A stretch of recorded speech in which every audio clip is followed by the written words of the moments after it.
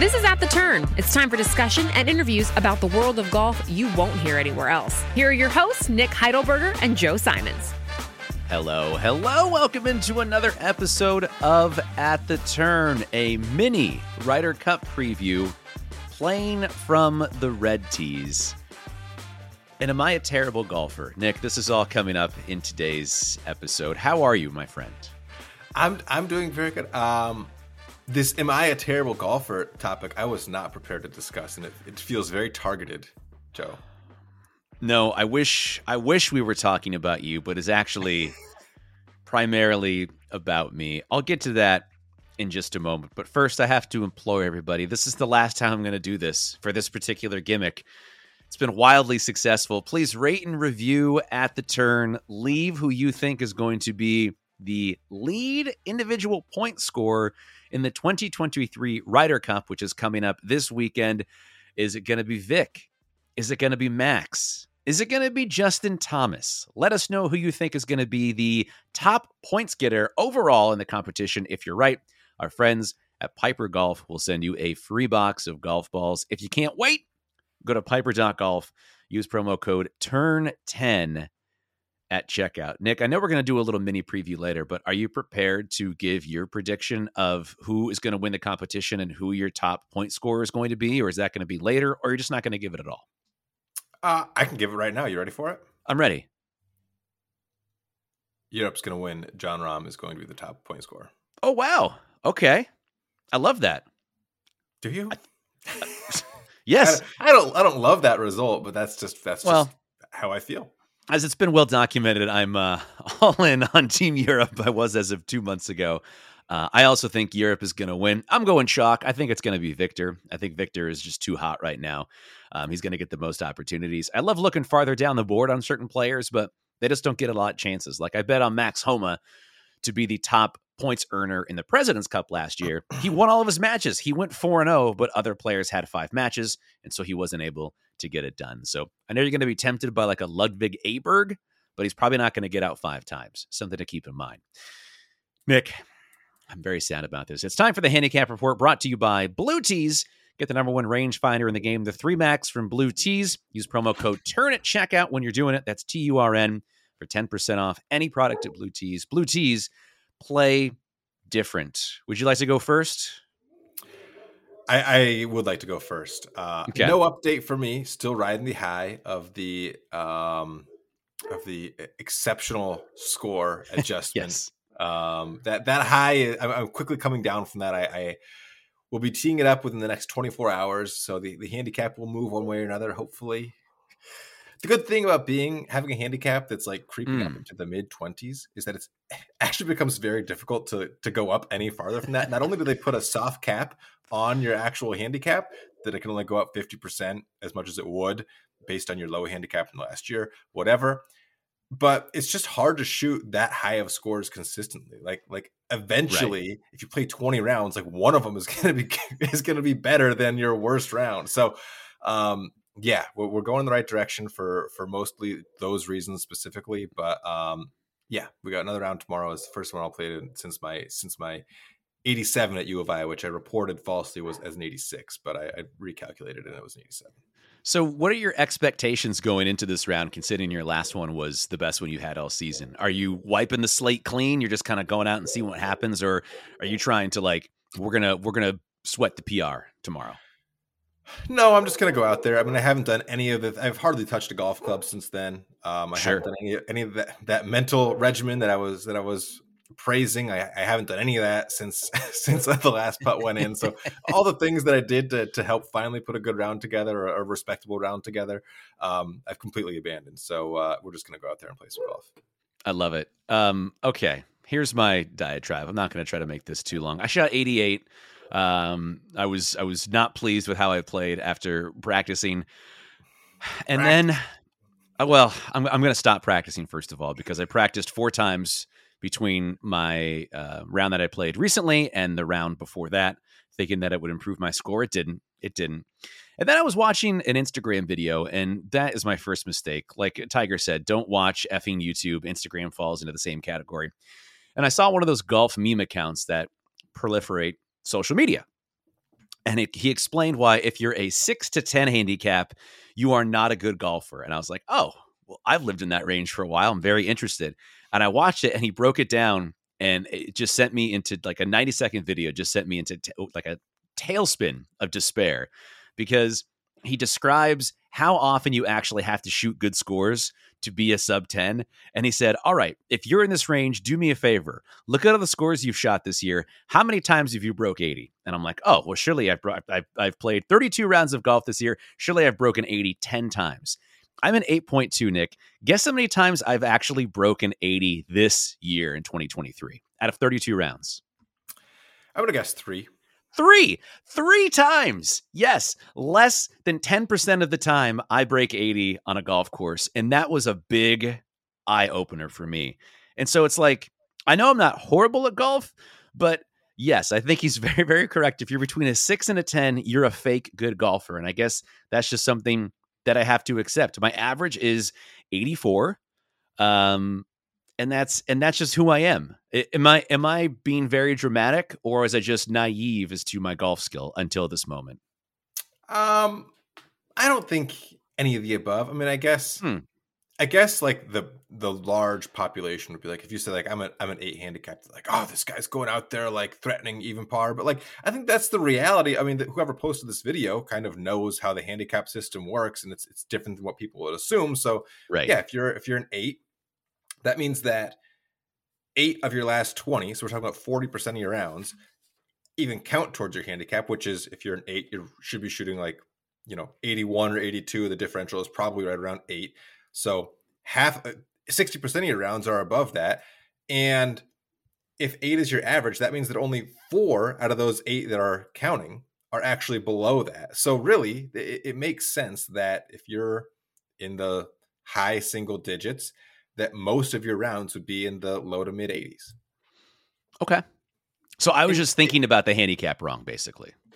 Well, yeah, but don't take it personally. I mean, most people do. They think of a handicap as like an average score, but it's not. It's not that. But the fact that there's a 10% chance that you're going to break 80 when you go out and play golf, and you don't practice, and you have a bunch of jobs, real or otherwise, that's completely respectable. I mean, it is completely respectable, but even just hearing you say the words, I have a 10% chance of breaking 80, that just feels incorrect to me, but statistically it is correct. So I have, like most golfers, I'm just an average dickhead who has an overinflated sense of how good I am at the game of golf. So well, no matter what your handicap is, I think we all fall into that. I mean, I am a 23.3 and I fall into that category, Joe. And our friend Brian Romy, who's like a 1.2, yeah, also falls into that category. So I think that applies to everybody. I mean, that's why we love golf, isn't it?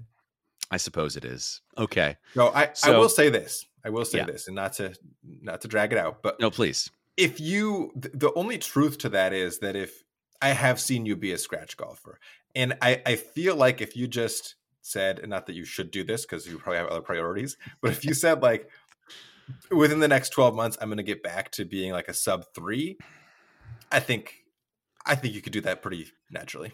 I think so too. And I've thought about it, but then I thought about like, all right, do I want to practice over the winter or not? That's step 1. Do I want to get lessons? Do I want to go hit balls 4 days a week? And the answer to all those is no. So I suppose I just have to accept like, hey, I've played 33 rounds. I managed to break par once. I've managed to shoot over 95 3 times. So it's like, that's just the deviation of where my game is, I guess. Yeah, that's where it's at. And if you're not going to do anything with being a good golfer, then why be a good golfer? Like, unless you're going to go like qualify for the Oregon Amateur or like try to go to a USGA qualifier, then what's the point of putting all that work in just to shoot like, 73 instead of 83? You know what I mean? Man, that's the golf video we need. Guys, who gives a shit if you're good at golf? Go enjoy it, Yeah. And that's your handicap report. All right, we burned through way too much of our allotted time with that conversation. Blue Tees, promo code TURN at checkout. I'm going to skip this tea time thing, but I do want to talk about the red tea challenge because I am going to do this with my low handicap buddy.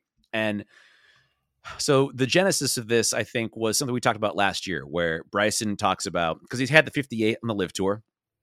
And Bryson has talked about very publicly many times that he used to play the forward tees as a youngster. So he got used to going low, making a lot of birdies, being accustomed to being uncomfortable and saying, I'm 6, 7, 8, 9 under par at this point. And so I love the idea of doing the red tee challenge because it emphasizes the scoring clubs if the course is shorter. The one variable that I've started to think about as we get closer to doing this, me and my buddy, should we be playing an easy course or a hard course? My initial thought was play an easy course, but now that I think more about it, I think I should be playing a hard course from the forward tees because what you're taking out is the variable of a difficult opening shot, right? So if you have a 460-yard par 4 from the back and it plays 340 from the front tees, that hole's going to be a lot easier. Whereas if you're playing a hole that is 280 from the back tees and like 210 from the forward tees, you're turning that par 4 into a par 3, but are you actually going to make more birdies like if you're 210 out as opposed to 280? Because it feels like you're going to be making more birdies when you're closer, but I think the differential would be more from a longer hole, if that makes sense. I think you're overthinking it. Am I really? I mean, it seems like it. Okay. Well, my sense is the same as yours. Like, okay, if the point is to put the lowest number on the last column of the scorecard, you should play the easiest course, right? If you want to get comfortable shooting lower scores and putting lower scores down, then that would make the most sense. And I don't know, like you could get more value compared to the differential or the rating of the course potentially on a more difficult course, but is that what you're trying to do? I mean, I don't know. At that point, it's just like play whatever course you want to have fun and like kind of go low at. I mean, that's kind of what I would do. And I love this idea. And I actually thought of like, let's have a challenge. Like I will challenge you to a red tee challenge. Like what does that look like? Like, do we find courses in our areas with like the same or a similar red tee differential and just like pick a day or a weekend and we have our red tee challenge? So are you saying that we should pick, it doesn't necessarily have to be the same yardage from the forward tees, but the differential between, let's say, the white tees and the red tees, that raw number of total yardage of the course, that should be the differential that we're looking for. Let's say it's 700 yards and we find a course out here that's a 700-yard difference and a course out there that's a 700-yard difference. And we do that, or we're looking for like these courses need to be 4,800 yards. I don't know. I mean, we can elaborate offline, but I'm thinking of like what's the slope rating? From the red tees. What's it rated from the red tees, and find something that's similar from that. But we can like look, make sure the yardages are kind of similar, and whatever. Yeah. But I think we should have some sort of challenge where we go out and do this and report back, and we can cap it or whatever we want to do. But like, let's actually have a red tee challenge. I really like this. Let's make this happen before the year is out. Is that possible for you? Yes. My date for this is November 17th. There's handicap posting season ends November 14th in Rhode Island, so that's like a Wednesday. So whatever the Friday of that week, I will play golf that day, barring snow on the ground from the red tees. Got it. So you will. So basically, the last day you can actually post, you're going to do a red tee challenge. After the last day, I can post. You're not going to have this count towards the handicap. I don't even think the forward tees are rated for men. Like I don't think they are. Post. I've checked. Is that right? Okay. Well, I have checked. This opens the door. Yes. Okay. We clearly have some research to do on this. Yes. Let's take it offline, report back next week, and we'll make this happen in the next 6 weeks. I'm very excited about this. Yes. So we're going to do some research. This is going to happen. Red Tee Challenge. Challenge your friends. We've talked about it. Play it forward. This is fun. I'm looking forward to it. Okay. With that, Nick, were you aware that the Ryder Cup is this weekend? I knew it was this year. Uh-huh. And I've been listening a lot to this podcast where there's been some promos about it for the last 6 months. And so, yes, I did know it was this week. And also, are you aware that the United States has not won a Ryder Cup in Europe in a long time? 30 years? I'm going to say it one more time. This is still my favorite stat. I've said it a few times. The United States has not won a Ryder Cup in Europe since 1993. on that Ryder Cup team for the United States was Raymond Floyd. Raymond Floyd was in his early 50s. Raymond Floyd won a major championship in 1969, the same year that we went to the moon. So there's your context. The last time the United States won a Ryder Cup in Europe, one of the team members won a major championship the same year that we first set foot on the moon. That's how long it's been. That's the best. That is the best context you could possibly give. That's my favorite stat. So we don't want to do a full-blown preview. We've actually talked about the Ryder Cup quite a bit on this podcast, more than we usually would. However, 3 thoughts from both of us. Do you want to ping pong these? I think we should ping pong them. All right, let's go. The first one's easy. Can America break the streak? It's been 30 years since this has happened. This is going to be the overwhelming story the entire week. The U.S. just gets out to a terrible start. They're way behind in singles, and they can't get it done. I don't think the United States are going to win this Ryder Cup. I think they have to get out to a hot start. I think if they get behind early, the whispers are going to happen. A lot of talk from Xander and a couple of the guys of, oh, well, I don't really care because I wasn't on those teams. And it's like, all right, that's fine. You can say that. But Tiger Woods, Phil Mickelson, these guys have never won a Ryder Cup in Europe their entire careers. So Xander Schauffele, like, shut the hell up. Like, win the Ryder Cup. Win the Ryder Cup. I don't think it's going to happen, but it's going to be the number one storyline. Yeah, I don't think it's going to happen either. I will say it's got to be on paper. Here we are, the week going into the Ryder Cup. One of the best chances for the United States. I mean, when you Agreed. look at like how the United States team stacks up compared to U.S. teams in the past and how the European team stacks up, they're a little bit down. U.S. is a little bit up.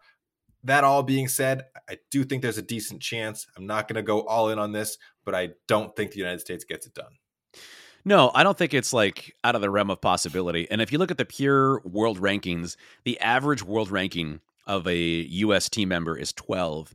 If you take all the world rankings and combine them, total them up, average it out, it's 12. That same for the European team, the average world rank is 30.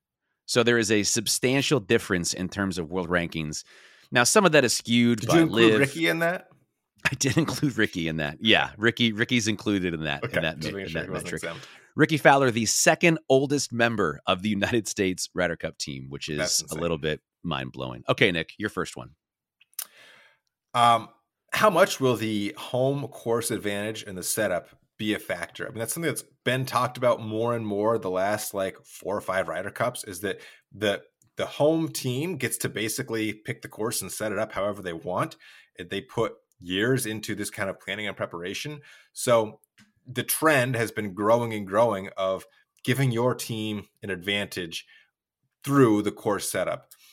I don't know if that's overblown or if it's not, because there is a different style of play from the United States to Europe. But at the end of the day, a lot of these guys are playing their golf on the PGA Tour. A lot of these guys are good enough to adapt to either a longer hole or a shorter hole or a more narrow fairway. Like, they know what sucker pins are. They know their abilities. I don't know if it's overblown or not. I definitely think there's an element to it. I'm curious to see how much that will play a role, especially as we get into those kind of cup deciding matches on Sunday. You basically have 2 guys on the European team that play primarily in Europe, and they're both rookies. Robert McIntyre, the lefty from Scotland, and Nikolai Højgaard, who's also a rookie. The rest of them are just PGA Tour guys. It's Justin Rose, Aberg, Lowry, Straka, Fleetwood, Fitzpatrick, Hatton, Hovland, Rahm, and Rory. Those are just PGA Tour guys. So it's not like the setup is going to be that different or something, a style of golf that they wouldn't be accustomed to, but they're all European. So that will be interesting.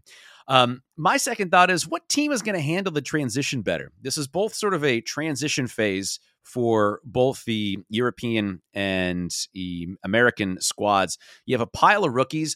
Only 4 members of the U.S. team have played a Ryder Cup in Europe: Spieth, Fowler, Thomas, Koepka. The rest of the guys are either rooks or this is just their second Ryder Cup. So they've never played a Ryder Cup in Europe. A lot of turnover. And from the European side, you have 4 rookies, and Sugar Shane Lowry, this is his third Ryder Cup. Excuse me, his second Ryder Cup, and Vic Hovland's second Ryder Cup. So you have guys who are rookies or never played a Ryder Cup in Europe being on home soil. So there's been a lot of turnover. You don't see Ian Poulter. You don't see Sergio Garcia.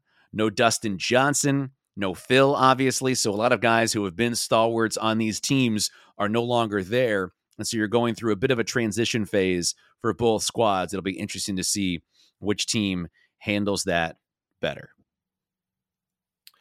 The next one I got, the one element from those of us sitting at home on our couches on Sunday watching the Ryder Cup that determines, like, was this awesome and worth my time, or was it kind of a dud, is will there be a lead change on Sunday?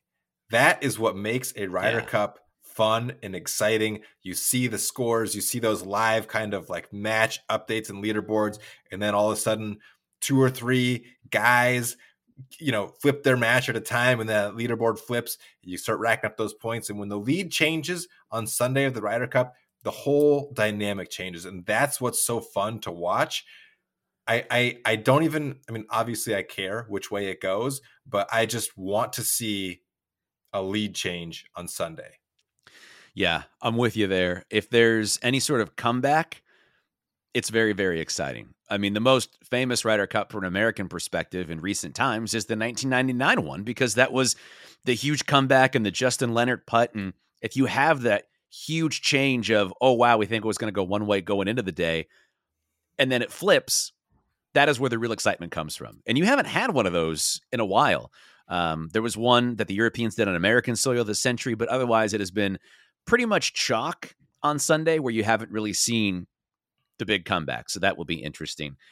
My third one, it's the story leading up to the Ryder Cup and the selections. Big, Make-A-Wish treatment for this guy for some reason, who's won 17 times on tour and 2 major championships. Justin Thomas. Congrats to Justin Thomas, who had a decent week at a fall event on the PGA Tour that got everyone all hot and bothered. Perhaps Justin Thomas will have a really good Ryder Cup and it'll justify the pick. I think ultimately this is going to be a non-story. I don't think the Ryder Cup is going to come down to Justin Thomas. It's just not. It's going to come down to the Hosses, whether or not Xander and Cantlay can be a really dynamic team and win, 3 points as a team. Will Scotty Scheffler make big putts down the stretch? Is Jon Rahm going to return to form? Is Victor Hovland going to go 5-0? Is Tommy going to be a monster? Those are going to be the stories. It's going to be at the top of the board. It's not going to be at the bottom of the board as far as I'm concerned. Right. I can see Justin Thomas going like 1-1-2 right. If he even gets out there 4 times, which he probably will because bros with Jordan Spieth. But like, it's a complete non-factor at that point. I think so too. Okay, Joe. The Ryder Cup comes down to one singles match on Sunday. Before I even spout off the 3 that came to mind that like I would love to see, what is your dream pairing or group match that's going to determine the Ryder Cup? Out of these 24 guys. The one that comes to mind immediately is Rory and Brooks. Okay. To me, that comes to mind immediately because it's the little PGA live element. I think it's 2 guys that would thrive in that moment. And, Brooks has gotten the best of everybody in major championships over the past 6 years. Rory hasn't won one in 10 years. So can Rory rise to the occasion? Like if we are all tied and there's 1 hole to play and their match is all square, like to me, that's the most exciting outcome you could possibly have. I think the other one would probably be Scotty versus Rahm, just because it's the guys who played the best over the last 18 months, 2 years. And so you're basically getting, it may not technically be number 1 versus number 2, but I think it kind of would feel like that if it was those 2 guys. And then maybe Vic versus somebody, but Vic is, I don't know. Victor just kind of feels like he's doing his own thing. Like, I know he's a member of the European team, but everyone seems to love him. He just kind of has that goofy smile. He seems to have the highest Q rating and approval rating of anybody in professional golf right now. So I don't really, I'd probably root for him, honestly, no matter who he was playing. I just like the guy so much. But those are the 2, I think. I think it's Brooks versus Rory and then Scotty versus Rahm. Yeah, I had Brooks versus Rory is the first one that came to my mind because I'm thinking, like, what would the golf fans who know, like, what these guys have said in press conferences over the last 2 years want to see?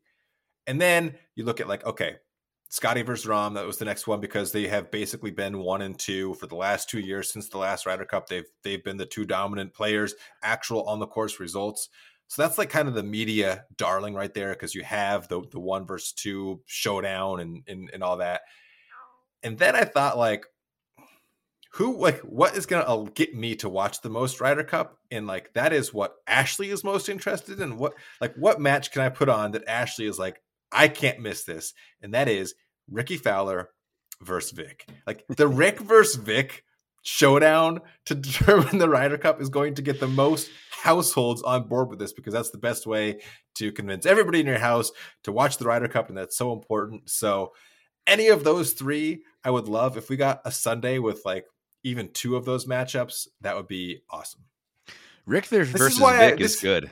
Yeah, like Rick versus Vic. That's why I wish you could like pair your guys versus the other guy. You know, like, because right now they just say like Joe's number 1, Nick's number 2, right? Fowler's number 3, and like it just lines up how it lines up. But the President's Cup, and the cool way to do this is to say like, oh, you're putting Rory out first. All right, we're going to put Brooks against Rory, and you get to choose who goes against the other team. Yeah, I completely agree, because you have often so many Sunday singles matches that are just kind of like, do I really care if Tommy Fleetwood plays Ricky? I mean, yeah, it's fun. Exactly. You're going to get like Max Homa versus, Fleetwood or Shane Lowry. Like those are cool guys in their own, but like, is that like an exciting, like tense matchup? Like Rory versus Brooks, like that is one you want to sit down and like have on your computer and watch like every single second of. Exactly. And I don't know if there's like a precedent of this, you can tell me, Joe, but like, does any captain, like, would Zach Johnson be like, we're sending Brooks out tomorrow, like let's see what they do? Like, do they ever like kind of steer into that to kind of like tip their hand to like try to set up some of these matchups, or does that never happen? I don't think it really happens, because I think so much is put into, I think it's overinflated a captain's importance in these events. First of all, basically just do the Phil Jackson, just like let your good players do their thing, stay out of the way. So no, I don't think they're trying to tip their hand. I don't know, man. You're right. It just, from a spectator standpoint though, that would be the ultimate, like reading them out and having that be like what the NBA tries to do with the All-Star game, where they pick players from a pool and it's like Team LeBron versus Team Durant. Like that would be really cool. Like make it a televised event, like how they do for the President's Cup, like you said. Yeah. All right. Well, I think it's going to be appointment viewing. I'm very excited. I think your second one is the best one. Is let's have a Sunday lead change. Let's have this thing flip on its head. Just have it be exciting. I just want it to be exciting. Yeah. That is the Ryder Cup. Nick, without further ado, it is time for the Mad Golfer of the Week. We're going to the home of golf, the Old Course at St. Andrews. Our runner-up is Murray Horn. He says, quote, disappointing and expensive. Customers wearing hats in the dining room. That's your runner-up. Thank you, Murray. I came here to see people's scalps, okay? And I'm just seeing their hats. Okay. I love it. I digress. Go ahead. No, it's great. That's why I put it. It's very silly. Your Mad Golfer of the Week is Joachim Holmberg. This is what he said about the oldest golf course on planet Earth. Quote, anticlimax. Paired with 3 players who didn't break 100, in parentheses, whose checks handicaps. Okay, so I gotta stop you there, because you just told us that the handicap cutoff is 36. They shouldn't be breaking 100 on the home of golf. Yeah. Look, if they shot 105, they're probably feeling pretty good about it if they're a 36 handicap. Back to Joachim. 5 hours plus round with 4 on every other shot. Rude caddies walking when you play. Don't attend the pin. Don't repair pitch marks.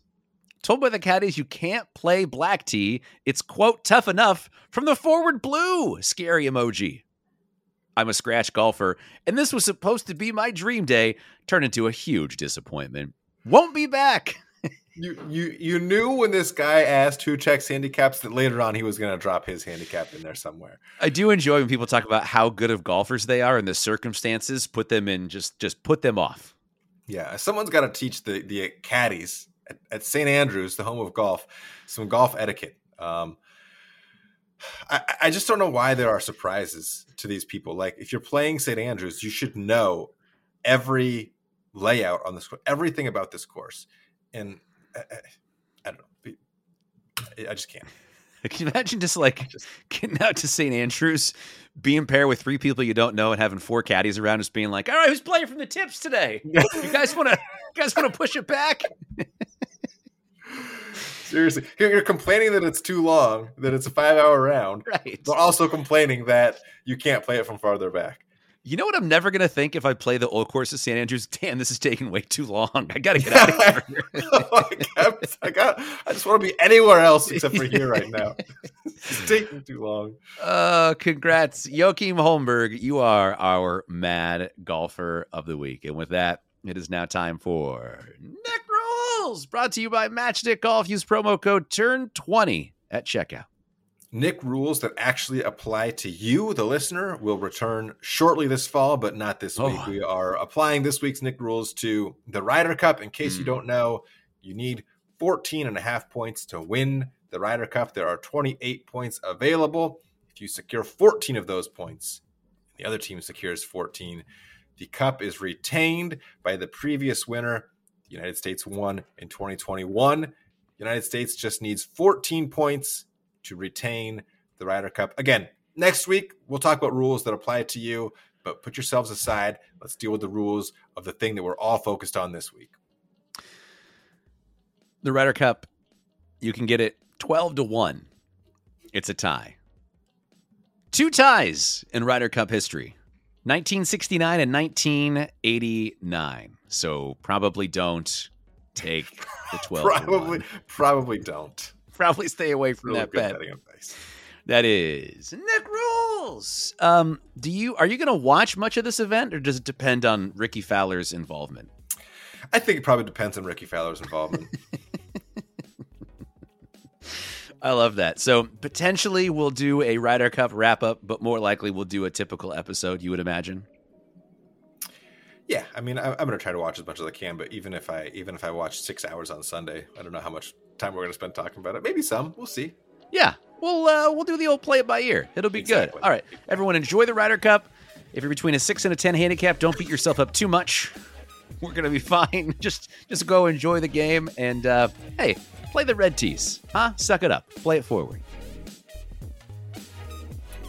I'm Lacey Evans. Thanks for listening, and we'll see you next time at The Turn.